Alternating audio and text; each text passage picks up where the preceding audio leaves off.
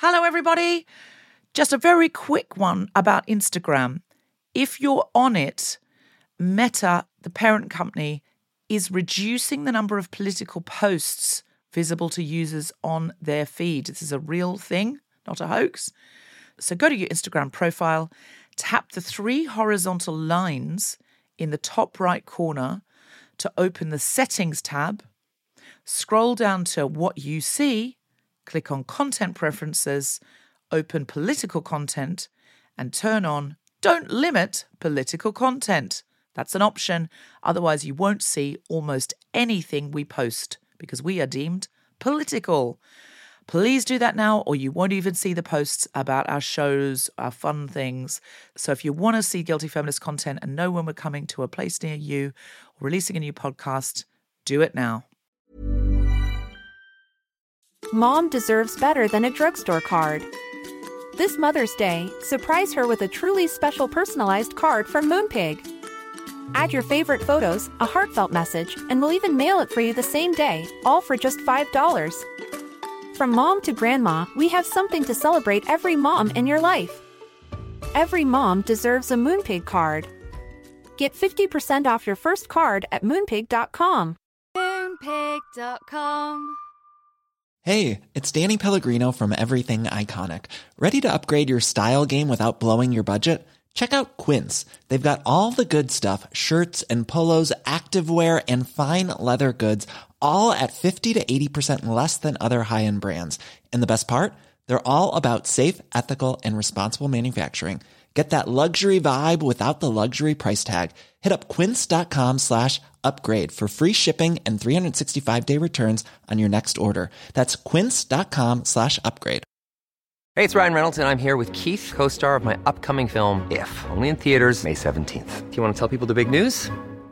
All right, I'll do it. Sign up now and you'll get unlimited for $15 a month and 6 months of Paramount Plus Essential Plan on us. MintMobile.com/switch. Upfront payment of $45 equivalent to $15 per month. Unlimited over 40 gigabytes per month. Face lower speeds. Videos at 480p. Active Mint customers by 531.24 get 6 months of Paramount Plus Essential Plan. Auto renews after 6 months. Offer ends May 31st, 2024. Separate Paramount Plus registration required. Terms and conditions apply if rated PG. Hello, this is Deborah Frances-White. Now, this is the first of our amazing Secret Policeman tour shows, which we are giving you a little taster podcast of. Tickets are on sale now for the second one, which will be in Edinburgh at the Playhouse on the 24th of August. Go to atgtickets.com. Thanks to everyone at the Hackney Empire and at Amnesty International who worked so hard on this show. This is only a sampler, so if you didn't come on the night, you've missed some incredible acts, and we want to say a big thank you to all of them too. That's Kemar Bob, Sophie Duca, Siobhan McSweeney, John Luke Roberts, and Rachel Bloom. And now, welcome to the Hackney Empire. Good evening, everybody, and welcome to the Secret Policeman's tour at Hackney Empire. Please welcome to the stage your host for this evening, Amnesty Ambassador Deborah Frances-White.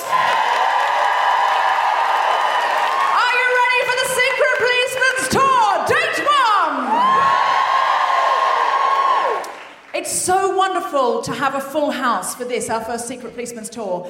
And if any bill deserved a full house, it's this bill that we've got for you tonight. We've got comedy. We've got music. We've got sketches that are archived, and we've brought them out of mothballs, and we've given them a contemporary twist.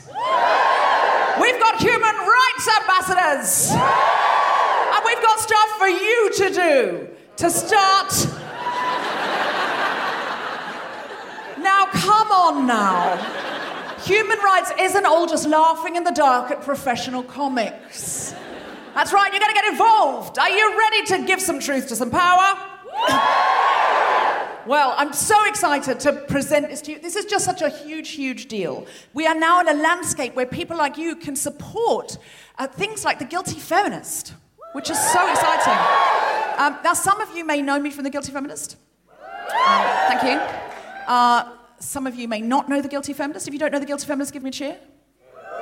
Okay, see how those cheers sounded less empowered. Less certain, less feminist, if you will. But don't worry, by the time you leave here tonight, your cheers will have just as much human rights defending oomph As everybody else says, it's not a cult. Lock the doors. It's not a cult. It's not a cult. Some of you may not know me from The Guilty Feminist. Some of you may know me because I was recently a Stylist magazine cover girl. I know, I didn't see that coming and neither did you. It is true, but I went for the shoot and I did say, will I get to choose the photograph that you use for the front cover of the magazine? And the photographer, Dave, he went, no, not even Michelle Obama got to choose her photo. She didn't even get to see it before it came on the front cover of the magazine. And I thought, well, if Michelle Obama didn't get to choose her photo, I'm getting fucking nothing. So I didn't ask again, but then when they sent me the article, because I had to proofread it, because I'd written it, they put photos on the page. And they really hadn't photoshopped them much at all. And it was only then that I realised the part I was looking forward to most was sitting with other women in comedy going, isn't it awful the way they Photoshop you, but there's nothing you can do. I mean, even Michelle Obama didn't get a say, so there's nothing you can do. Look, they've taken away all the character from around my eyes, all my wisdom, but there's nothing you can do. Nothing. But they really hadn't photoshopped me much at all. And I thought, well, they must have thought she's a feminist. She won't want that. Accurately. And I thought, I can't write in as a feminist and say, can I have more Photoshop? Can you? You can't. You can't. As a feminist, ask for more Photoshop. You can't. You can't. As a feminist, ask for more Photoshop. You can't. I did. Took me a long time to compose that email, though, I don't mind telling you. Took me a long time to work that out. Longer than to write my whole fucking book. You've got to be careful with that, but I think you'll agree. I played a blinder. I wrote, Dear Sarah, love the photos, love the photos, love the photos, love the photos, love the photos. Now, I would like there to be no Photoshop at all for women in magazines. I would like it to be banned. But as it's not going to be this week, I would like equality of opportunity, because if you think about it, equality is the bedrock of feminism. And I know somebody's got to go first and say no Photoshop for me, and that person, that somebody, should be a very young, hot model. And perhaps she could give me her Photoshop and I could have extra, which would be the socialism of magazines. And she wrote back and said, no, you've misunderstood. This is just a layout, it's just a mock-up. Your photos haven't been Photoshopped yet at all. And I said, thank you, Jesus. Couldn't have been more relieved not to have been touched up on public transport. And then I got a one-line email, I can show it to you, this is true, from the photographer Dave. And he just said, don't worry, love. By the time I'm finished with you, you'll just be a pair of cheekbones in a dress. Yes! And I was, but there's nothing you can do. Just want to say happy Eid to anybody who is finishing observing Ramadan today. Just give us a big cheer if you've observed Ramadan. Yeah. You have? I hope you've brought a roast in, a vegan roast, because it's not sundown yet, but when it is, you will need to hoe into that. So if you just have a picnic basket under your chair and you just start eating rapidly, nobody will mind. Nobody will mind. I actually live with a man from Syria called Steve Ali, and he does not keep Ramadan, but he does demand money at Eid. And before you judge him, ask yourself, did you give up anything for Lent before you stuffed yourself with chocolate eggs? No, you didn't. Don't be such a fucking hypocrite. You're not doing Ramadan, why not? Now, I live with Steve Ali. He is, in fact, a Syrian refugee. Some of you will have heard me talk about him on the podcast. For those of you who do not know, Steve Ali, I have to declare now, is the best-looking man I've ever seen in real life. And I have to tell you that only for this reason. When he first moved in with my husband and me into our spare room, so many of my friends were like, I have heard you have taken in a Syrian refugee and you are such a humanitarian. No, you live your values. You walk the walk. No. And then they'd meet him and go, oh, fuck off.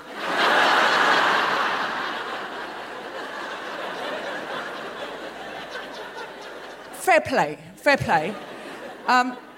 Steve's an incredible guy, and I have learned so much about how some refugees anyway, become incredibly capable because of displacement. One example of this is one day I took Steve to hot yoga in Primrose Hill because his life has changed quite a lot since he moved in with me.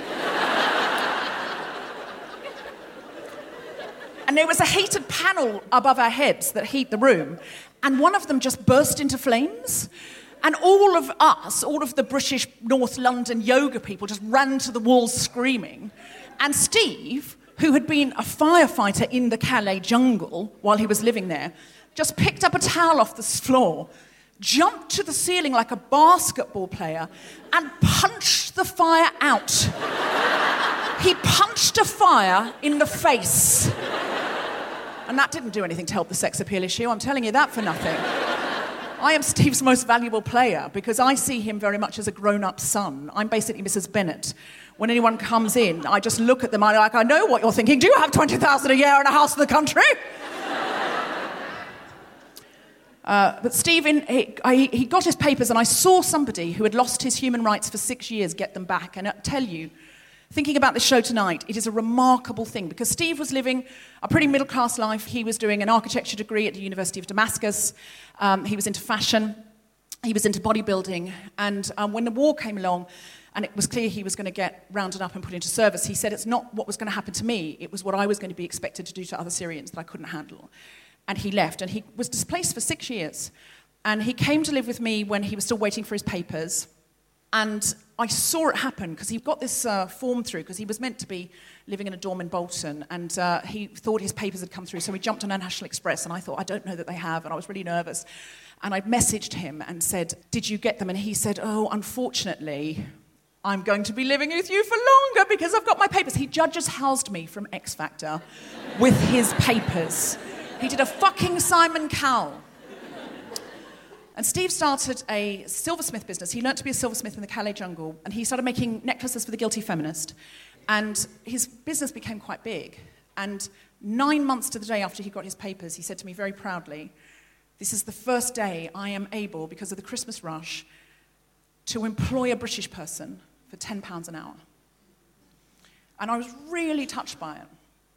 And, I thought about what the tabloids say about refugees.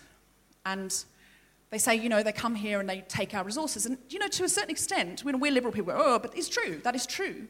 When Steve first turned up, he didn't have anything. And he got 36 quid a week from the government and a bed in a dorm in Bolton and, a little bit of help. It's true. Refugees do, for a little while, draw on the resources of your country. But within 9 months, he was employing a British person to come into my spare room and help him for £10 an hour. And taking in refugees and immigrants is one way to grow your population and grow your workforce. The other way is babies. And I'm going to put it to you right now. Who's your 9-month-old baby employing?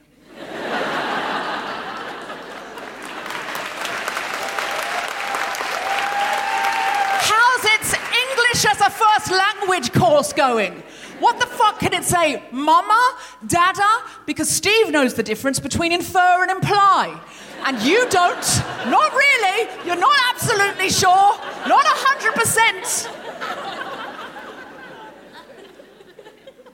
Now, like refugees, babies have found their home to be inhospitable at short notice. And they have been evicted into a strange land where they don't speak the language and everything's very, very confusing and they need to be looked after for a while. But it takes the average baby 18 years to get going. And for a lot of that time, really, they are sucking on those resources. Steve's been in the country 2 years now. If he behaved in a supermarket the way a 2-year-old I saw this morning behaving at Sainsbury's, he'd be deported.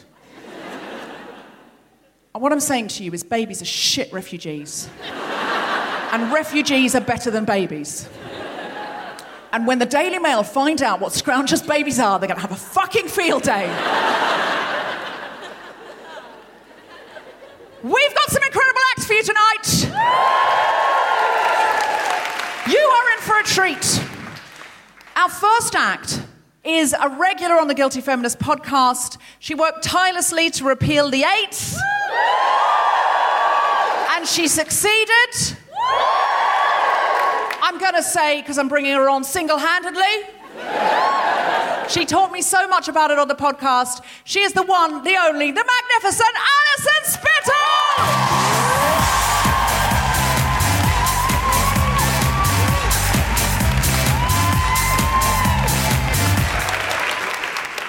Beautiful. I won't lie, I'm very nervous to be here.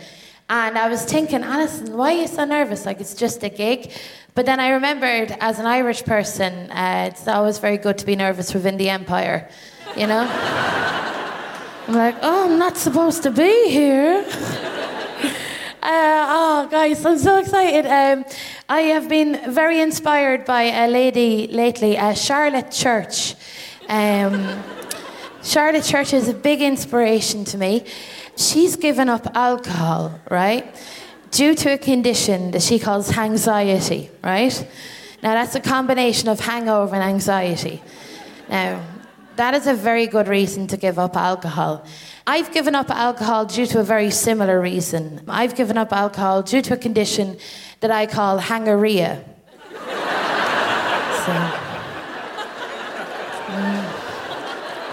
Yeah.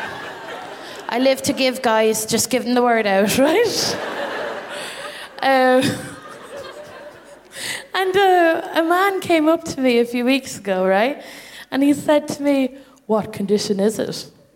And I was like, what? And he said, well, you know, there's two conditions with the E sound at the end of it.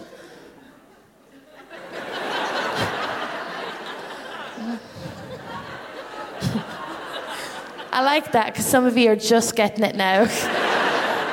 And that's good, you've never suffered, you know? And I said to him, well, whichever condition makes me more attractive, baby. So it's been good. Back home, so I've moved to London from Ireland, and I'm happy, but I'm like sad as well. Like, do you know, Irish people are great crack, but like you are too. But sorry, but in Ireland we can give each other eye contact. It's beautiful. One of the things is like one of the things before I left Ireland was I went on this TV show, right? And the producer said to me, it's called Big Week on the Farm, right? And he said to me, Alison, think of Top Gear, okay? Except agricultural, right? I was like, oh my God, I'm sold. So I said, yeah, I'll go on it, right? And what it was they had to get a person to milk a cow for a full minute, and the person with the most milk at the end of the week wins the Golden Udder Award, right? Which was basically an inflated marigold, right? Spray painted gold. That's the quality of Irish television you have there, right? And the thing was, the guy was showing me how to milk a cow, and I was sitting there on a little stool looking at the guy demonstrating how to milk a cow. So he's like, so you grab at the shaft and you pull up and you pull down, you pull up and you pull down until some liquid squirts out, right? And I was looking at him, and all of a sudden I became very shy and very coy, because I realised what milking a cow looks like. It looks like wanking, right? I mean, I'm ex-Catholic, but I'm so still residually Catholic that I still whisper the word fingers. Like, you know? So I wasn't sure whether I wanted to do this, but like I was there. So what I did, right, instead of like milking the cow the way he showed me, was I just poked the cow in the teeth, right? A few times and apologised to it, right? I was very disappointed in myself because I'm quite competitive, and that got me no milk, right? And also, it did give away my technique to the nation.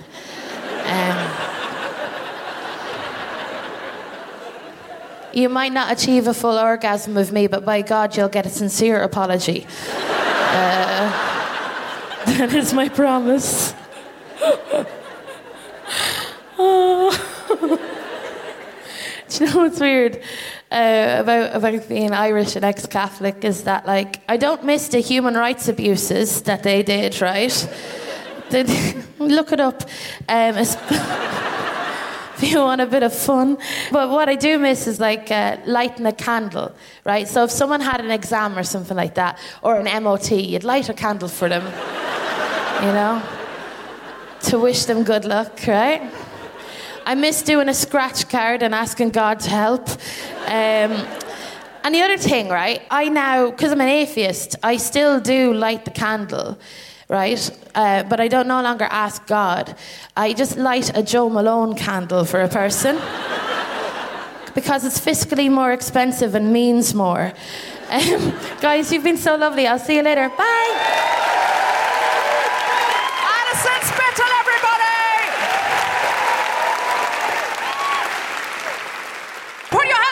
And make incredible, woohooing secret policemen, Amnesty International, guilty feminists welcoming noises for the wonderful Fumbi Amateo!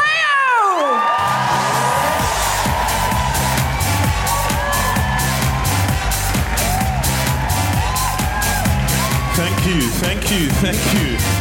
How you guys doing? You good? Yeah? You guys ready for the sausage part of the show? Good stuff. I always have to introduce myself when I do these things because I got one of those names, you know? My name's Fumbi Amateo. Yeah, that's my real name. I'm a Nigerian Brit. That's how I describe myself, you know? Which basically means I was born in England to Nigerian parents, so I'm staying. Little Brexit joke. I've got a traditional Nigerian name, that's what it is, you know, Fumbi Amateo. So you can imagine a name like that in school in England. I got picked on a lot. I got called a lot of names, you know, but it wasn't so much like name calling, it was more like name suggestions. Like, have you tried Richard? It'll make our lives easier. Every time I get to a comedy show in London, I can see the look of frustration on the compere's face at the prospect of saying my name, you know? I got to one show, this guy was very clever, yeah. Oh, he just got the crowd really hyped and said my name over the noise. He was like, "You're gonna love this next comedian. Start the clapping, start the cheer, make some noise, lovely." Why? I'm in the back, like, that sounded close. I used to get really offended, though, you know, if people couldn't pronounce my name, if they couldn't spell it properly. Yeah, it used to really piss me off. And then the Eastern Europeans came to London, and I realized some names are hard to pronounce. I'm staring at their names like, "Mr. Have you tried Richard?" It'll make my life easier. But there's benefits to having a traditional Nigerian name like mine. There's benefits involved, yeah. Because of my driver's license, my full name, my full Nigerian name is Oluwafumbi Adedeji Omotayo. Yeah, I know, right? That's my name on my driver's license. To most Nigerians, it's a pretty standard name, you know? But to everyone else, that shit is like a Wi-Fi password. It's just... it's too many characters. But there's benefits to having a name like that. So my driver's license. I'm one of the only black guys in London who looks forward to being stopped by police. Oh, that's a moment I treasure. Because they can't pronounce that shit, right? They just stare at you for hours like... Just keep the music down, please. And it's well documented, you know, that the relationship between black people and the police, it's a bit of a turbulent one, isn't it? Yeah. But I had a moment with the London Met, yes. I had a moment with the police. Because I had a flat tire, right? And the police pulled up. At first I'm thinking, oh my God, I really hope they don't think I'm trying to steal this tire right now. That's not why we're here, you know? But they were very helpful, yeah. They're like, "You need some help, sir?" I said, "Yes, please." And they helped me change the tire. And we had a moment, you know? But just as they were about to leave, one of the officers just had to ruin it, right? Because I was like, "Hey guys, thank you so much." And he said, "Yeah, tell your friends we're not all that bad." I was like, "Really?" How about you tell your friends we're not all that bad? You know? Like, I was so upset because he ruined the moment, right? I wanted to give this officer a piece of my mind, but I didn't have insurance, so I said, "Yeah, I'll pass that message on, you know. Tell my friends the good news, I'll do that." Because people don't believe you when you talk about the police. People ask me all the time, "Have you been stopped by police?" I'm like, "Yeah, fam. I got stopped during a driving lesson once." He was like, "Pull over." I said, "It's my first lesson. I don't know how to do that." I'm trying to find a biting point right now. That's all we've covered today. I'm from London. I'm actually from Hackney, so I actually walked to this gig. Yeah, man. Hackney's changed so much now, boy. Yeah, it's gentrified now, innit? Yeah, we've got designer outlets now, fashion boutiques. I walk around Hackney now, man. I think to myself, man, we need another riot. I'll get some good shit this time, bro. Yeah. It's gentrified. You come to Hackney now, you see a lot of white people walking around freely. It's beautiful. I came out the station the other day in Hackney. This white guy offers me drugs. It threw me off completely. And he just came out with it. Hey, bruv, you wanna buy some weed? I got really offended, right? Because I was looking at him like, look at these white boys coming into our neighborhoods, taking our jobs. You guys have been wonderful, man. Have a good night. God bless you. Thank you.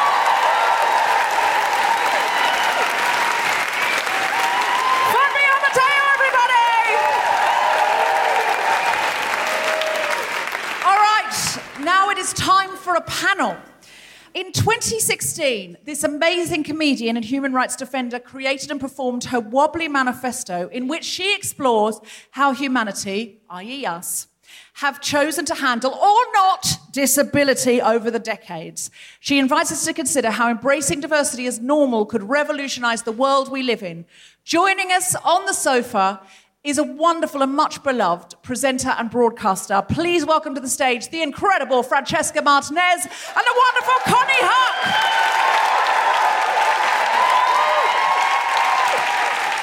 Yeah.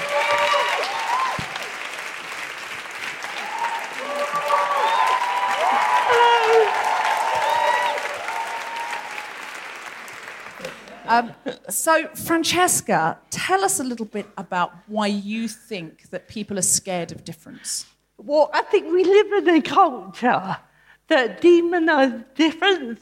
So I was born into a world which told me I was abnormal. And so when I was about 1, my parents took me to a very high-up consultant.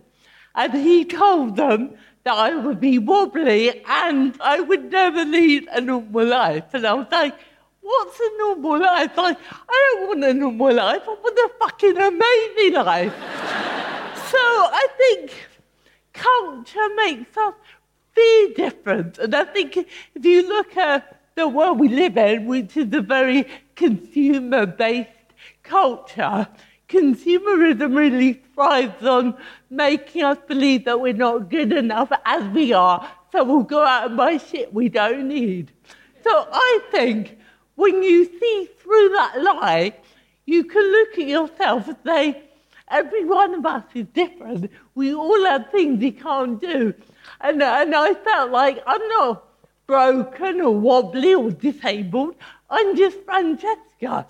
And I really believe that accepting yourself as you are is an act of civil disobedience.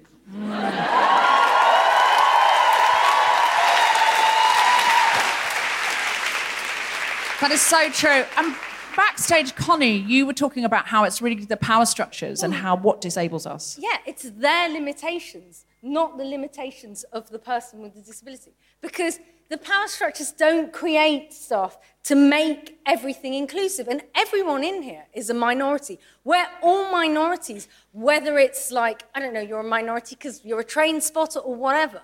But the way, yeah, or just, I don't know, having an just one example. You're a minority because you like that top that you're wearing. No, it's a lovely top. But the point is, there are so many different minorities, and we've all got that situation where we're a minority and a majority, whether it's you're in a place where you don't quite fit in because everyone's a wanker, or whether you're in a place where, I don't know, you're you know, growing up, I was always the shortest kid in the class, whatever. That in itself could be a disability. But the point is, it's the minorities that make up the majority, which makes the brilliant, diverse melting pot that is society. So actually, minority is a bit of a non-word. I think the problem comes from defining some people as normal and some as abnormal.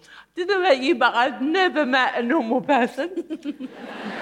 But I often think, because over half the population is female or non-binary, and then of men, there are queer men and there are disabled men. So actually, a white, straight, non-disabled cis man is a minority. And it's great that that minority is represented so well on the television. But it would be good to see some of the other minorities as well. But it is a funny thing. We tend to think of that as a majority experience. It's not the majority experience. Even the label, the minority, majority, I just think we're all human beings, okay? And as far as we know, we're the only human beings in the entire universe. So in that respect, we're all a bit freakish, aren't we? So I want to say, you know what? Every human being is valuable. Every human being deserves to lead a fulfilling life that is full of joy, and that they can grow and they can fulfill all their talents. And I just feel that so many people in this world don't get that opportunity because we're so busy telling each other that there's a normal way to be and an abnormal way to be. And I want to say, fuck that, we need a wobbly revolution now. How can we be an ally? We're human rights defenders in this room. That's why we've come together tonight. How can we ally? How can we be better aware and better defenders of the human rights of those who will be seen by society as disabled? Well, number one, I would say that anyone in this room can become disabled at any time. This is potentially a situation that could happen to anybody. Number two, I would say we need to realise that diversity is natural and normal. And we've created a culture, a kind of monoculture that is obsessed with conformity and that is obsessed with aspiring to be a very narrow kind of image of a human being. So I think we really need to question that unhealthy value system. Like, a lot of people think that if you're born different, you suffer more. Now, there's a word for this, and I learned it recently, and that word is bollocks. And it is bollocks because, you know, any suffering I've had in my life has not come from being wobbly, it's come from living in a world that can't handle difference. So I guess the one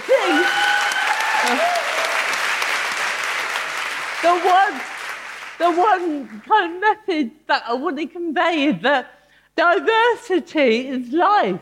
Without diversity, we wouldn't have evolution, we wouldn't have human beings, and yet we've created a culture that makes us fear diversity.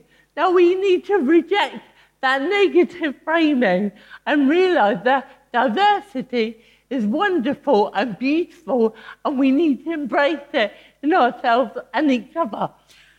Buy Francesca Martinez's book, What the Fuck is Normal?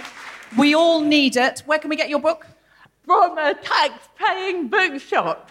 Excellent. And Connie Hark, while we're on that, you have a book for children, which is also about embracing diversity. What is that book? That book is called Cookie and the Most Annoying Boy in the World, but it's stealth woke, I like to call it. Yeah, well, you need that for children, stealth woke. So exactly. if you've got kids or you know a child, if you want if you've ever felt different, or you aspire to be more inclusive in your human rights, go and get What the Fuck is Normal by Francesca Martinez. That's not stealth woke. That's fuck off fucking woke. Thank you so much, Connie Huck and Francesca Martinez. Thank you.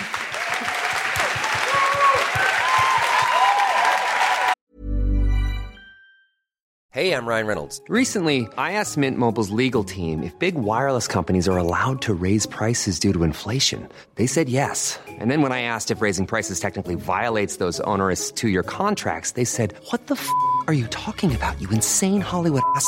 So to recap, we're cutting the price of Mint Unlimited from $30 a month to just $15 a month. Give it a try at mintmobile.com/switch. $45 up front for 3 months plus taxes and fees. Promo rate for new customers for limited time. Unlimited more than 40 gigabytes per month. Slows full terms at mintmobile.com. Mom deserves better than a drugstore card. This Mother's Day, surprise her with a truly special personalized card from Moonpig. Add your favorite photos, a heartfelt message, and we'll even mail it for you the same day, all for just $5. From mom to grandma, we have something to celebrate every mom in your life. Every mom deserves a Moonpig card. Get 50% off your first card at moonpig.com. Moonpig.com. Planning for your next trip? Elevate your travel style with Quince. Quince has all the jet-setting essentials you'll want for your next getaway, like European linen, premium luggage options, buttery soft Italian leather bags, and so much more. And is all priced at 50 to 80% less than similar brands. Plus, Quince only works with factories that use safe and ethical manufacturing practices. Pack your bags with high-quality essentials you'll be wearing for vacations to come with Quince. Go to quince.com/pack for free shipping and 365-day returns.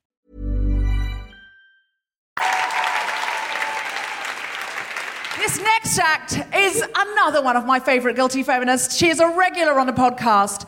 She is a true human rights defender. She is a magnificent stand-up comedian. Put your hands together and make incredible, woohooing, welcoming noises for the wonderful Sindhuvi!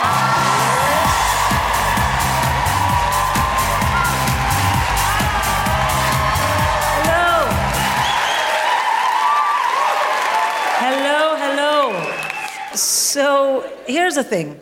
Someone said, I've been on tour, and someone said to me, well, you should do more political material. And I said, why? And they said, well, you're a brown woman. I'm like, why can't brown women just care about their own shit, Why do I have to care, I have a passport, I give a shit. You know what I mean? So, but then I think it's unfair, because I was like, I do political material. And they were like, oh, people don't think so. So for this set, I'm only going to do Brexit jokes. All right? Okay. We'll start with the first one. Did someone say boo? I know, we hate Brexit, but hey. People always say stand-up is what gets you through dark times. Thank you. Here you go. All right. So so this year I've been married 20 years. And thank you. And I was meeting with a very dear friend to decide what we should do. Or what I should do, and of course she had to have an opinion, because she's a good girlfriend of mine. And I was like, what should I do, because I want to surprise my husband, all that stuff. And so we agreed to have a coffee. She's very busy, I'm very busy. We finally agreed to have a coffee. She's a really good friend, it's not a topic you could just discuss with any good friend, because I'm going to do what she says, and my husband's probably not going to like it, but I'm going to defend her. So, she's that kind of good friend. No matter where you are at in your life, do you have friends like that? No matter where you are in your life, she's there for you. You can be like, oh, I missed the train. And she'll be like, oh, yeah, trains are stupid. Fuck the train. Yeah.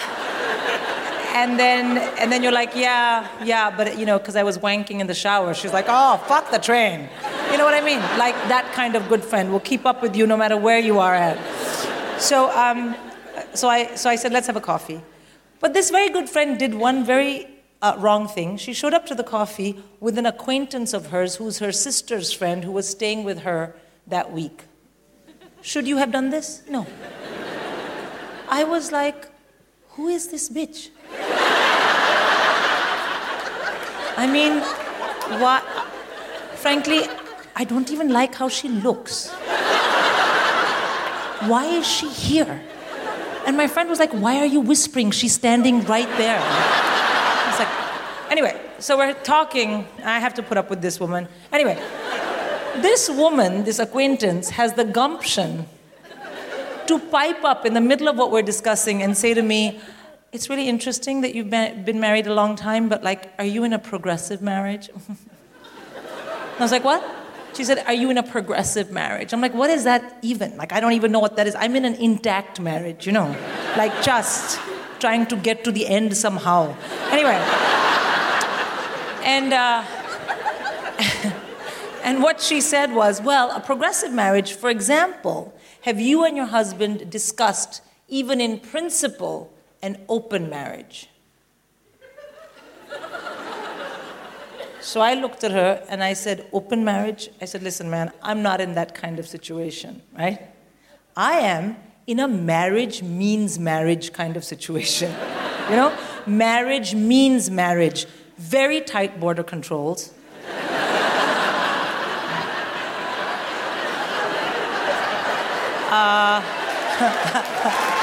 Thank you. Very tight border controls, a lot of complaining and criticizing, but nothing has ever changed because nobody has a plan B. Yes? And thirdly, inexplicably expensive to get out of. So, don't talk to me about open marriage. As you can tell, I'm a very political comic. Thank you so much for supporting this evening, and see you later. Thanks. Center me, everybody!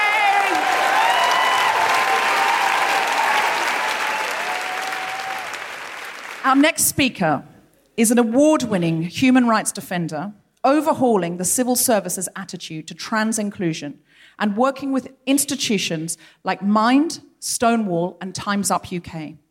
They were named one of BuzzFeed's top LGBT Brits. Please welcome the incredible Maria Manir.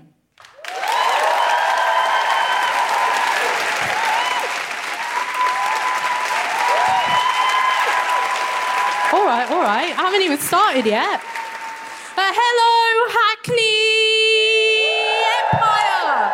Yeah, Empire, because gentrification, we love that, because let's be honest, you're probably not all from Hackney, are you? But it's all right, neither am I. Now, every day, right, we're told that as minorities, we are fighting other minorities for space, but our only enemy is the patriarchy. We live in a world where Trump is elected for assaulting women, Bolsonaro is elected for wanting queer people dead, and Modi is elected for murderous hatred of Muslims like me. Well, time's up, folks. We won't let this thing run. But the point is that I'm not scared, right? I'm not scared of TERFs because they all always look like they're going to the Lake District, and that's not scary. I'm not scared of white men, even though they respect GDPR more than they respect me. But there is hope.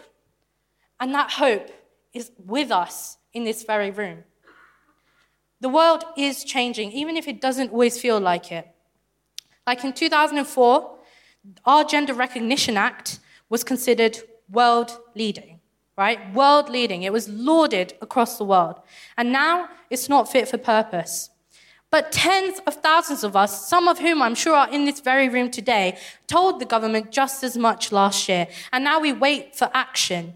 We have to keep the pressure up on the government. See, the thing is about today is that we're all sat here. We're all feeling very comfortable in our bubble. But the problem is that the people out there, that's not what they're hearing. That's not what they're getting. At the moment, the whole system is designed to suppress our voices. So even when we play that game that we're told will help us get success, will help us. Democracy is great. Like, if you get into democracy, you get elected, your voice can change anything. But the truth is, that is not how it works. And that is exactly why we need to build a movement. And there's still so much to do. And that's exactly why every single one of us here today can, should, and must be a human rights defender.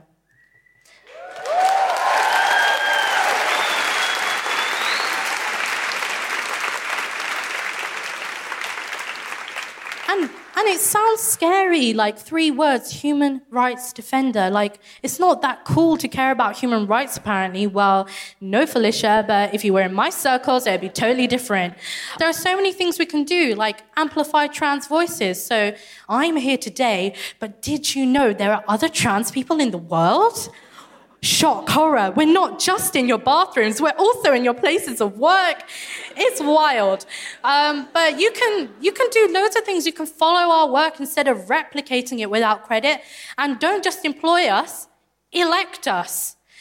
And if you want to help the future of LGBTQIA+ rights, if you want to help queer people of color, if you want to help disabled young people like me, you should join the Amnesty Rainbow Network, actually. It's a cool little club that I'm part of. You might not have heard of it, but I'm going to tell you about it now. We do so many cool things. You know, like the trans rights campaign that Amnesty is doing.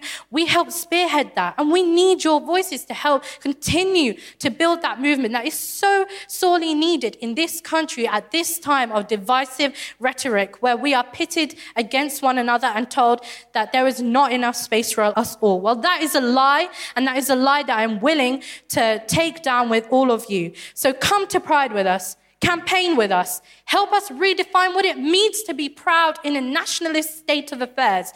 Become a human rights defender, and we can be proud together. Eid Mubarak, everyone.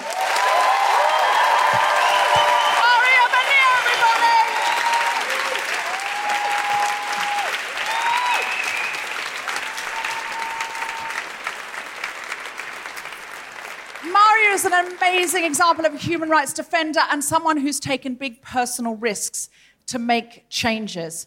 There are other people like this around the world, and we need to support them. After years of campaigning, the ban on driving for women in Saudi Arabia has finally been lifted.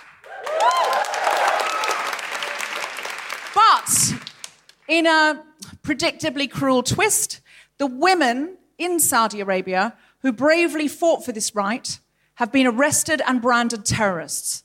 They are looking at 20 years in jail, even though the law that they asked for has been passed. Now, some of these women have recently been provisionally released because of the works of human rights defenders, because of the work of people at Amnesty, because governments do listen if they know they're being watched, if they know there's pressure. So we are going to ask you to do some human rights defending tonight. Because if you were in that Saudi Arabian prison, my God, you would be hoping someone out there would be caring and someone out there would be trying to help you. So tonight, we are going to have you text your first name plus women to 70505 to put pressure on the Saudi authorities. If you do this, if you text this, you have joined us in writing to the Saudi embassy making your demands. If you pay for text, this will be charged at your standard network rate, but most people don't pay for text anymore. Who will commit to doing that tonight? It makes a big difference when we use our voices collectively. Sometimes we think, what can I do? What can I do? It's just going to be a drop in the ocean. But look, we've got 1,200 drops tonight, and that starts to look like an ocean. If 1,200 turns into more to more, who will commit to doing that tonight? But who will actually do it, though? Great, okay. Because it really is an act that we can collectively do, and we can make a change. Governments do listen.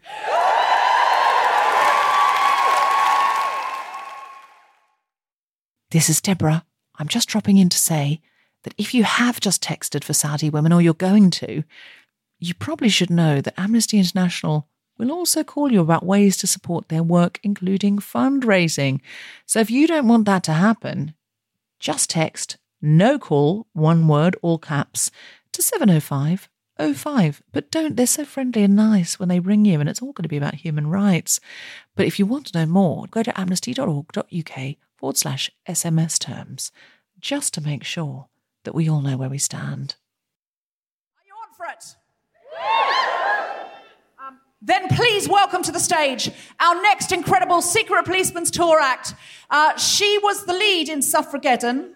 She's an immense person. She's actually one of my favourite people in the world. Please put your hands together and make incredible Secret Policeman's Tour noises for Roxanne! Oh, hello. Hey, Hackney Empire. Happy Pride, everybody. She got Adam on the line, but she wants Eve. Trying to get these thoughts off her mind, but they won't leave. But she won't speak, she stays silent, low and discreet, hoping it's just a phase, but these feelings repeat. It's driving her insane, the secret she keeps, but if her family find out, they'll probably throw her on the street.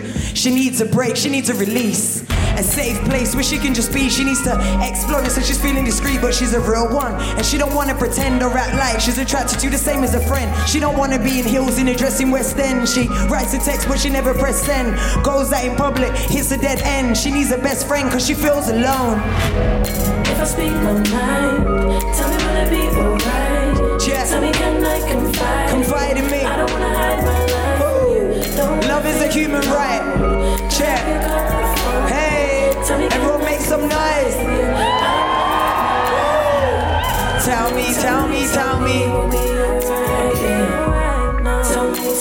tell me you'll be alright. So, he's torn between the roads and studying. He's out late, so he's late for school, he has to hurry. And he's got his mum worrying, but still can't see his mum struggling, so he's out hustling. Got his girl on his line, always bugging him. He only sees his friends at the weekend when they go clubbing him. Work's overloaded, it's starting to smother him. The amount he's juggling is troubling, but he don't show it, that's the bug in him. He needs someone to talk to or just to cuddle him. Mum's on the grind, she ain't got time to mother him. He's an only child, there's no one to brother him. The hard nut life is discovering. His mind's going crazy, just bubbling. Top of the class, but the roads are in love with him. His future's bright, but he can't tame the HUD in him. If I speak my mind, tell me will it be alright? Jet. Tell me can I confide? Hey, ho, let's go, guys. Jet, I can see you out there bouncing. Woo. Tell me can I Happy Pride. I don't wanna hide my life. Tell me. I'm joking. Tell me it will be alright. Thank you so much, Hackney Empire. I really appreciate it.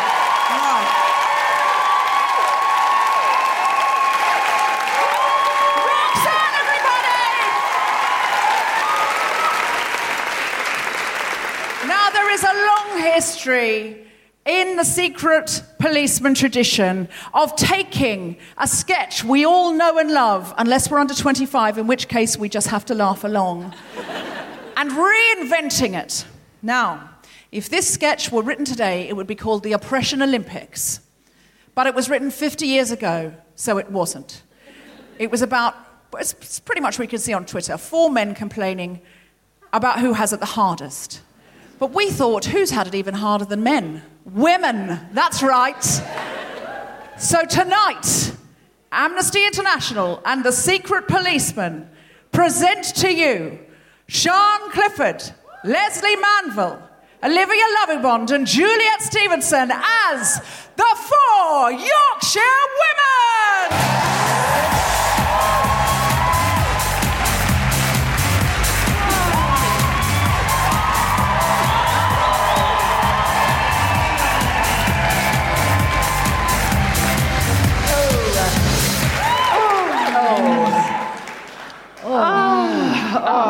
Oh, that's good. Oh, that's nice. Yeah.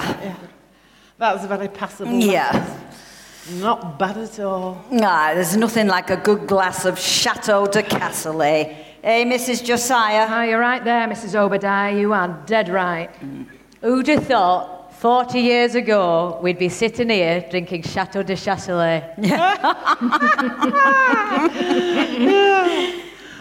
We'd have been glad of the price of a cup of tea then. A cup of cold tea. Without milk or sugar or tea. No. Out of a cracked cup at that. We never had a cup. They used to drink out of a rolled-up newspaper. The best we could manage was to suck on a piece of damp cloth. But you know, I often think we were happier then, when we were poor. Because we were poor. My old mum used to say to me, she said, money won't buy you happiness, my lass. She was right. I was happier then and I had nothing. We used to live in a tiny, tumble-down old house with great holes in the roof. House? Well, you were lucky to have a house. We used to live in a toilet backstage at the Hackney Empire. 26 of us, no furniture. Half the floor was missing. We were all huddled in one corner for fear of being cast in the Christmas pantomime of Aladdin. 24 shows a week on equity minimum wage. A toilet backstage at the Hackney Empire? You were lucky to have a toilet backstage at the Hackney Empire. We had to live under bed in a labour ward. Under bed in a labour ward? I used to dream of living under bed in a labour ward. That would have been palace to us. We used to live in the men's changing room at Fitness First Gymnasium. And every morning we got woke up by having a load of locker room talk dumped on our heads. Labour ward? House? Well, no, when I say house, I mean it were only a hole in ground, covered by A couple of foot of torn canvas, but it were a house to us. We were evicted from our hole in the ground. We had to go back and live in our mother's womb. Well, you were lucky to have a womb.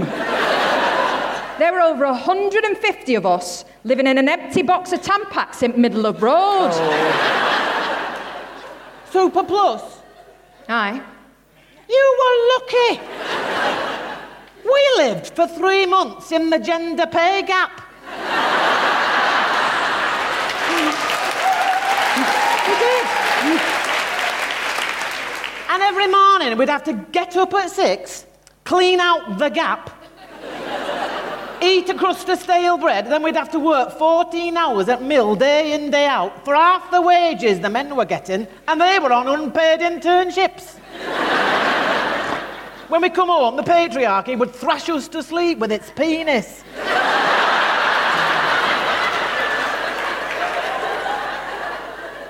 Luxury! We used to get up at 3, clean the inside of our mother's womb, eat a handful of hot gravel, and then we'd work in mill for 20 hours for twopence a month in 5-inch heels. Then we'd come home and the patriarchy would beat us about the head and neck with a can of Lynx Africa. If we were lucky. Paradise, that sounds like. Oh, we had it tough. I used to crawl out of our box of Tampax at midnight, look sexy and innocent while licking to road clean, eat a couple of bits of coal gravel, work 23 hours a day at mill for a penny every 4 years. And when we go home, the patriarchy used to slice us in half with a cutting jibe about my thigh gap. Right. We used to get up in the morning at 10:30 at night, half an hour before we gone to bed, eat a lump of low-carb, sugar-free Weight Watchers own brand poison. We'd work 29 hours a day at mill for an 8 a lifetime, come home, and each night the patriarchy would come round and slit our throats with a shard from the glass ceiling and then bury us in historical absurdity.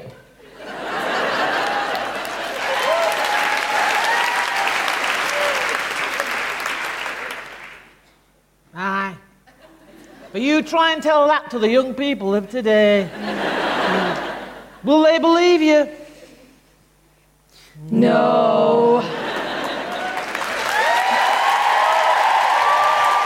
The 4 Yorkshire women, everybody! Give it up for Sean Clifford, Ophelia Lovibond, Juliet Stevenson, and Leslie Manville.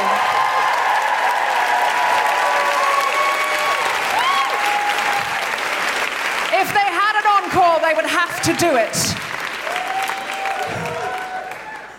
All right, it really is nearly the end of our show now. I think you'll agree it's been a phenomenal night. Have you had your money's worth? Are you ready to leave here this week, to join Amnesty, to follow Amnesty on your socials and get involved in some human rights? It's so easy to feel you can't make a difference and that the world is getting worse, but in so many ways the world has got so much more compassionate, so much better connected, and it is not a time now to back down from that. It's time now to hold hands, look at each other and say we need to push forward, because the far right is rising across Europe. Because of look what's happening in America, look what's happening in the Australian Parliament. We cannot expect Jacinda Ardern to solve the whole problem herself. It's got to be us. We are all journalists now. We all edit a newspaper. Who are you amplifying? Who are you talking to? Are you on for building a bridge? Because we are going to need a lot more people.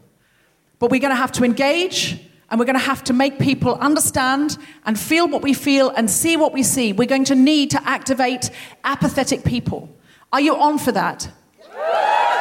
We are going to need to tell stories and go on our socials to storify and make human people who are seen as other, refugees, disabled people, trans people. We are going to have to be the ones responsible for creating stories and human connections. Are you on for that?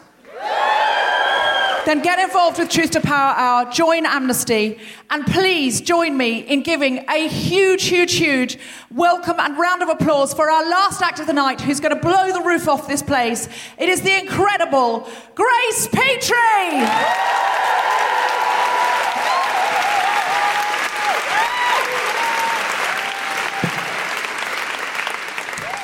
Bloody hell, I can't say it better than that. I think that is absolutely amazing. I feel absolutely honoured to be a part of this night. I think it's been absolutely amazing. It is a tall order to be asked to close it.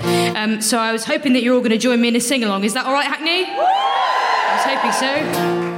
So I think it is a good time to be singing anti-fascist songs, yes? I think it fucking is. I think we need them as much as we ever have. I was asked a few years ago to write an anti-fascist song about the Spanish Civil War, and I didn't know anything about it. I went away and I read about it, and I found out these incredible stories about people who went over voluntarily to fight fascism, even though they weren't threatened by it themselves, and I thought it was amazing, and it taught me so much about solidarity and compassion. And then for my friends and the people that come to my gigs, this song that I wrote, it became about a bit more than that. It became about what we're all trying to do, right? And I honestly believe that all of us, in our heart of hearts, what we're trying to do is we're trying to make a better world for our children than the world that we inherited. As long as we're trying to do that, I firmly believe things are going to be all right, right? And we're a fucking big team, and we're getting bigger all the time. So,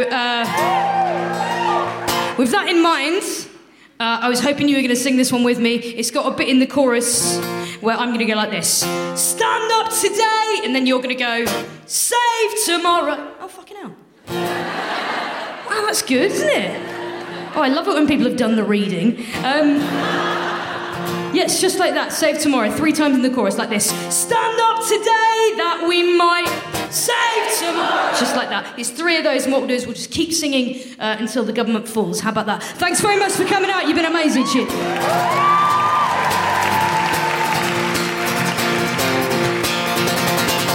You're not my brother nor my countryman, not my sister or my friend, but you're my comrade, be so till the last. They shall not pass, they shall not pass.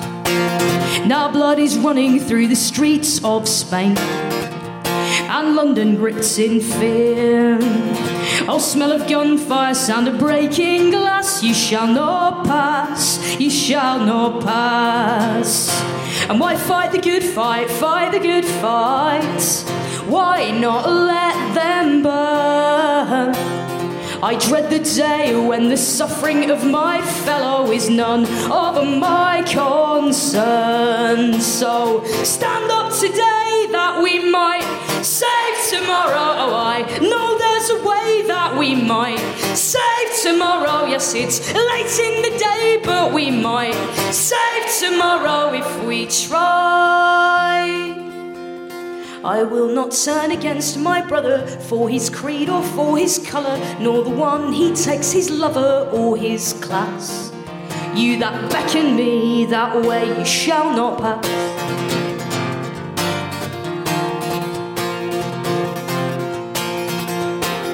And you who speak of ideology, who speak of people like they're pawns, whose motives lie neath frosted glass, you shall not pass, you shall not pass. In the name now of humanity, no left nor right, no black nor white. Tear that fascist flag now from its mast, it shall not pass, it shall not pass. And why fight the good fight, fight the good fight? Why not let them burn? I dread the day when the suffering of my fellow is none of my concern. So stand up today that we might save tomorrow. Oh, I know there's a way that we might save tomorrow. Yes, it's late in the day, but we might save tomorrow if we try.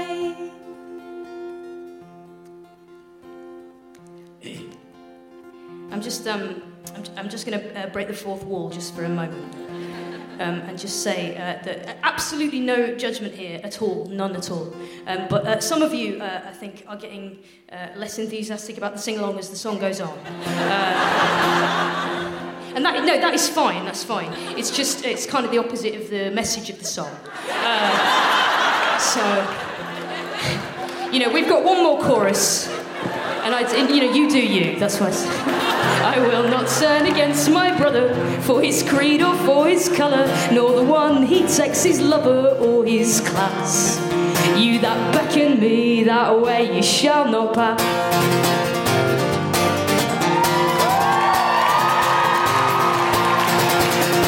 Stand up and speak, it's not a call to arms.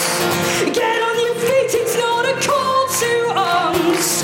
Get on the street, it's not a call to arms. It's a call to helping hand.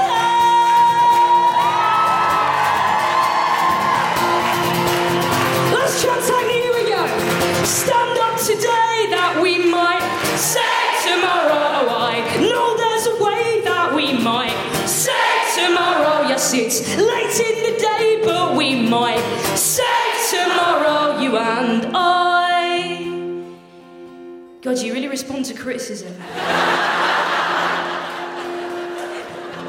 I will not turn against my brother for his creed or for his colour, nor the one he takes his lover or his class. Those that beckon us that way they shall not pass. Thank you very much for joining in. You've been amazing. Cheers. Good night.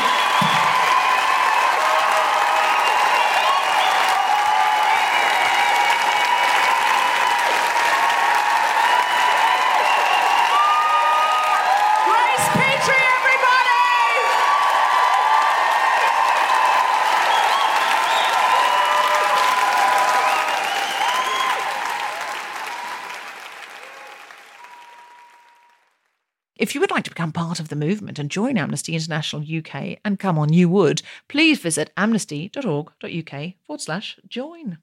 To join the Rainbow Network or Amnesty's Women's Network, check out @AmnestyUK_LGBTI and @AmnestyFeminist on Twitter. To get involved with Truth to Power Hour, which is a secret policeman and guilty feminist amnesty initiative, follow @Amnesty UK. And get ready to take action at 3 p.m. every Friday, British time.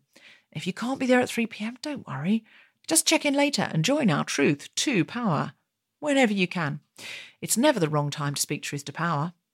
And if you would like to donate to help protect human rights around the world, it's amnesty.org.uk/donate. Come on, have one less latte and chip something in for human rights. You never know when you might need them. Hey, it's Paige DeSorbo from Giggly Squad. High quality fashion without the price tag. Say hello to Quince. I'm snagging high-end essentials like cozy cashmere sweaters, sleek leather jackets, fine jewelry, and so much more. With Quince being 50 to 80% less than similar brands. And they partner with factories that prioritize safe, ethical, and responsible manufacturing. I love that. Luxury quality within reach. Go to quince.com/style to get free shipping and 365-day returns on your next order. Quince.com/style.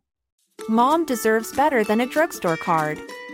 This Mother's Day, surprise her with a truly special personalized card from Moonpig.